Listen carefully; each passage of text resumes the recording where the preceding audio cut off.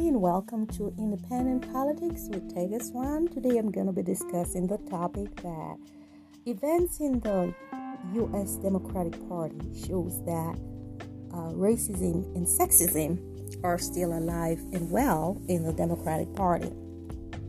So, in the last three presidential elections that we've had some really great starts moving forward. We had President Barack Obama voted in as the first Black president. Oh, I still feel the emotions and just the overwhelming sense of awe that this happened, and that overwhelming sense of awe is also an indictment of the American society that it took this long to have a Black president. But what I want to talk about is not so much just simply the American society's role in making it take so long, but rather the U.S. Democratic Party's role in this. The U.S. Democratic Party posits itself as the party that cares for the poor, the party that is anti-racist. Yet it took this long. We know the history of the parties in the U.S. We know at one time that it used to be the Democratic Party that is what the Republican Party is right now, really odious and offensive. So things can change and people do change. And here we are today with the Democratic Party taking the position of what the Republican Party used to be years ago, allowing room for more egalitarian positions. However, as I have said in one of my previous episodes, the label Democratic is often used to hide more odious practices in the parties. For example, the fact that the U.S. Democratic Party did not at first support President Barack Obama when he decided to run. We saw the way things scaled. We saw the fact that President Barack, at that time Senator Barack, having to pull on his personal supporters. We know how the whiteness of the U.S. Democratic Party influenced Hillary Clinton to say the worst horrendous things about then Senator Barack, who was running for the office she was running for as a president, not to mention the horrible things she said about Senator Barack's wife, Michelle Obama. That when you think back to those episodes, people, what do you think? For me, what I see is I'm seeing Trump in action. When I think about the things that came out of the Democratic Party at that time, as Hillary's campaign railed against Senator Barack Obama's campaign, it was no different from watching a Donald Trump campaign now. The racism, the lack of respect for the Black community. I gotta say here that America and the whole world of white people, they need to be thankful that Black people are a set of forgiving people. We are so forgiven. It is crazy. We choose not to remember the harm that has been done to us. And when I say we choose not to remember, we choose not to inflict revenge. You know, today, Hillary can sit down next to Barack, next to Michelle. They all laughing with her. But I often wonder to myself, Hillary, Did you ever go to Michelle to apologize for the names you called her, the way you described her? Did you ever go to President Barack Obama to apologize? Or did you just accept this unconditional love that Black community has a way of offering to everybody. You know, I am from Africa, and I can tell you for a fact the Black people are like that. That's the reason why Europeans have been able to enter Africa and just abuse our hospitality. You know, thankfully, there was more support for President Barack Obama than Senator Barack Obama. And when they saw that this force was building behind him, thankfully, he became the candidate for the Democratic Party, presidential candidate. But it was not because the Democratic Party opened the door for him to run. In the 2020 elections, we saw something else. We saw a lot of leaders of color enter the race for presidential candidacy. And then at the last minute, we saw something happen. We saw each one of them withdraw one by one to leave President Joe Biden as the only candidate. Not because President Joe Biden's platform was stronger than any of the other platforms. Actually, his platform was weak. But because the Democratic Party believed that Biden was a better candidate. Better candidate for who? Who was Biden appealing to that he was a better candidate? Another thing that came out of that decision was they do not feel that America is ready for a woman president or another Black president. These are things that came out of the U.S. Democratic Party.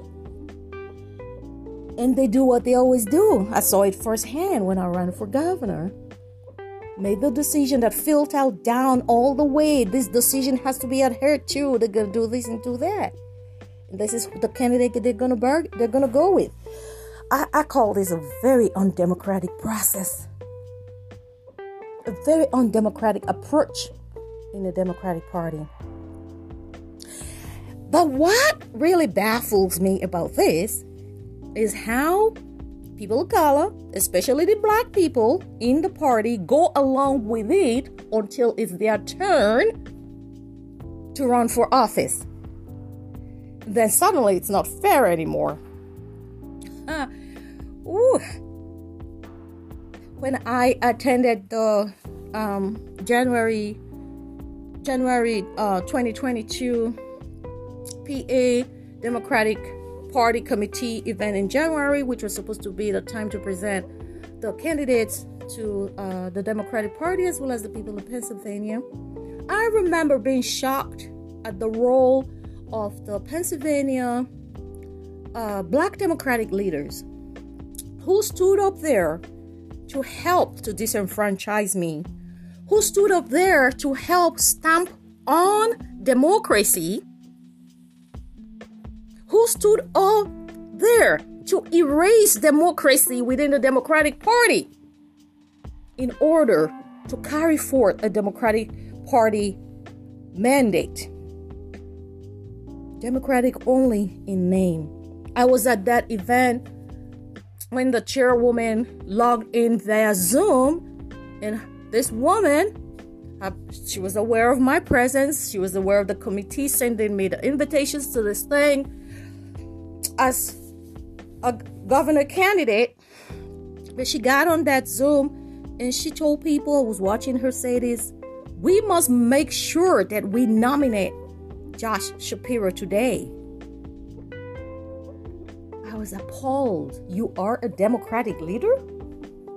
You didn't say, let's make sure we nominate the best candidate today. You said, we must make sure. So she was reaffirming the decisions that had filtered down through the PA Democratic system as they made the run about Trump, as they made the PA Democratic elections about Trumpism. In the name of Trumpism, the PA Democratic Party has annulled democracy. It's kind of weird to me, you know? Think about it. You're calling all Pennsylvanians to rise up against someone who is trampling on American democracy by yourself, also trampling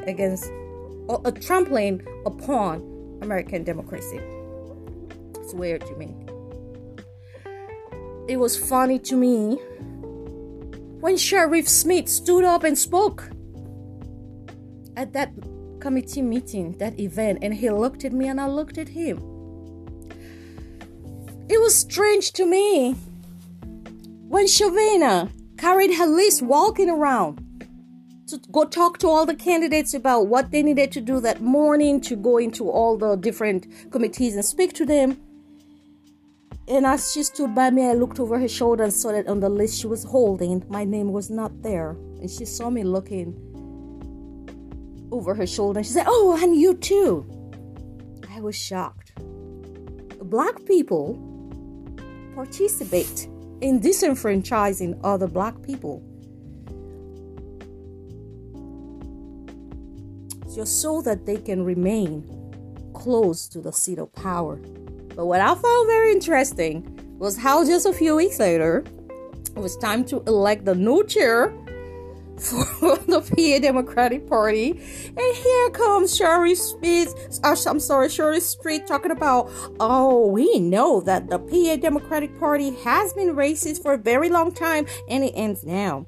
Even the very candidate who they disenfranchised me for, took away my rights and took away the Pennsylvania people's rights for, Shapiro, was going for the candidate that was running up against Sheriff Smith, and he released a comment that was public in the news saying he was supporting that candidate, and Sheriff Smith holds up the race card.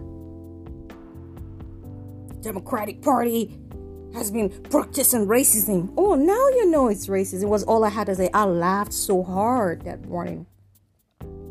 What am I trying to say? People, come on. Let's be real. We can't be talking out of both sides of our mouth. Otherwise, we're going to lose.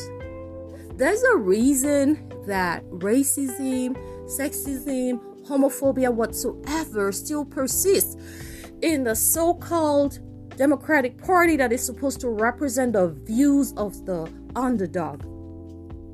It is because they buy either through positions of power people of color who could really speak into these issues and uphold positions of integrity. They compromise all the time. There's always compromise. And I want to say to us that we will never get rid of racism, sexism, homophobia, classism, as long as we have members of these disenfranchised groups who sit down in the halls of power and give away the rights of the people at the bottom. When you become a leader, the weight of the people rests on your shoulders. It's not about the weight of what's in that cabinet. It's the weight of the people on your shoulders. That's what gave me the confidence to run for governor. I wasn't seeking personal aggrandizement. It was the weight of seeing what Pennsylvania is, the weight of seeing the struggles that majority of Pennsylvanians are still under, and the weight of knowing how hard it is to get people in the halls of power to listen, because they're all trading off the rights of the people they serve. If we want to uphold democracy in the Republican Party, in the Democratic Party, as independents, we all have to commit to working on behalf of the people and not about negotiating positions for ourselves. We can't do that, people. People's lives depend on us. People's lives depend on our decisions. And every time we compromise and steal one person's right, we have shut the door to the millions of people that person represents. It's not that person you just shut down. You shut down the voices of a million of people like them in that community, in that society.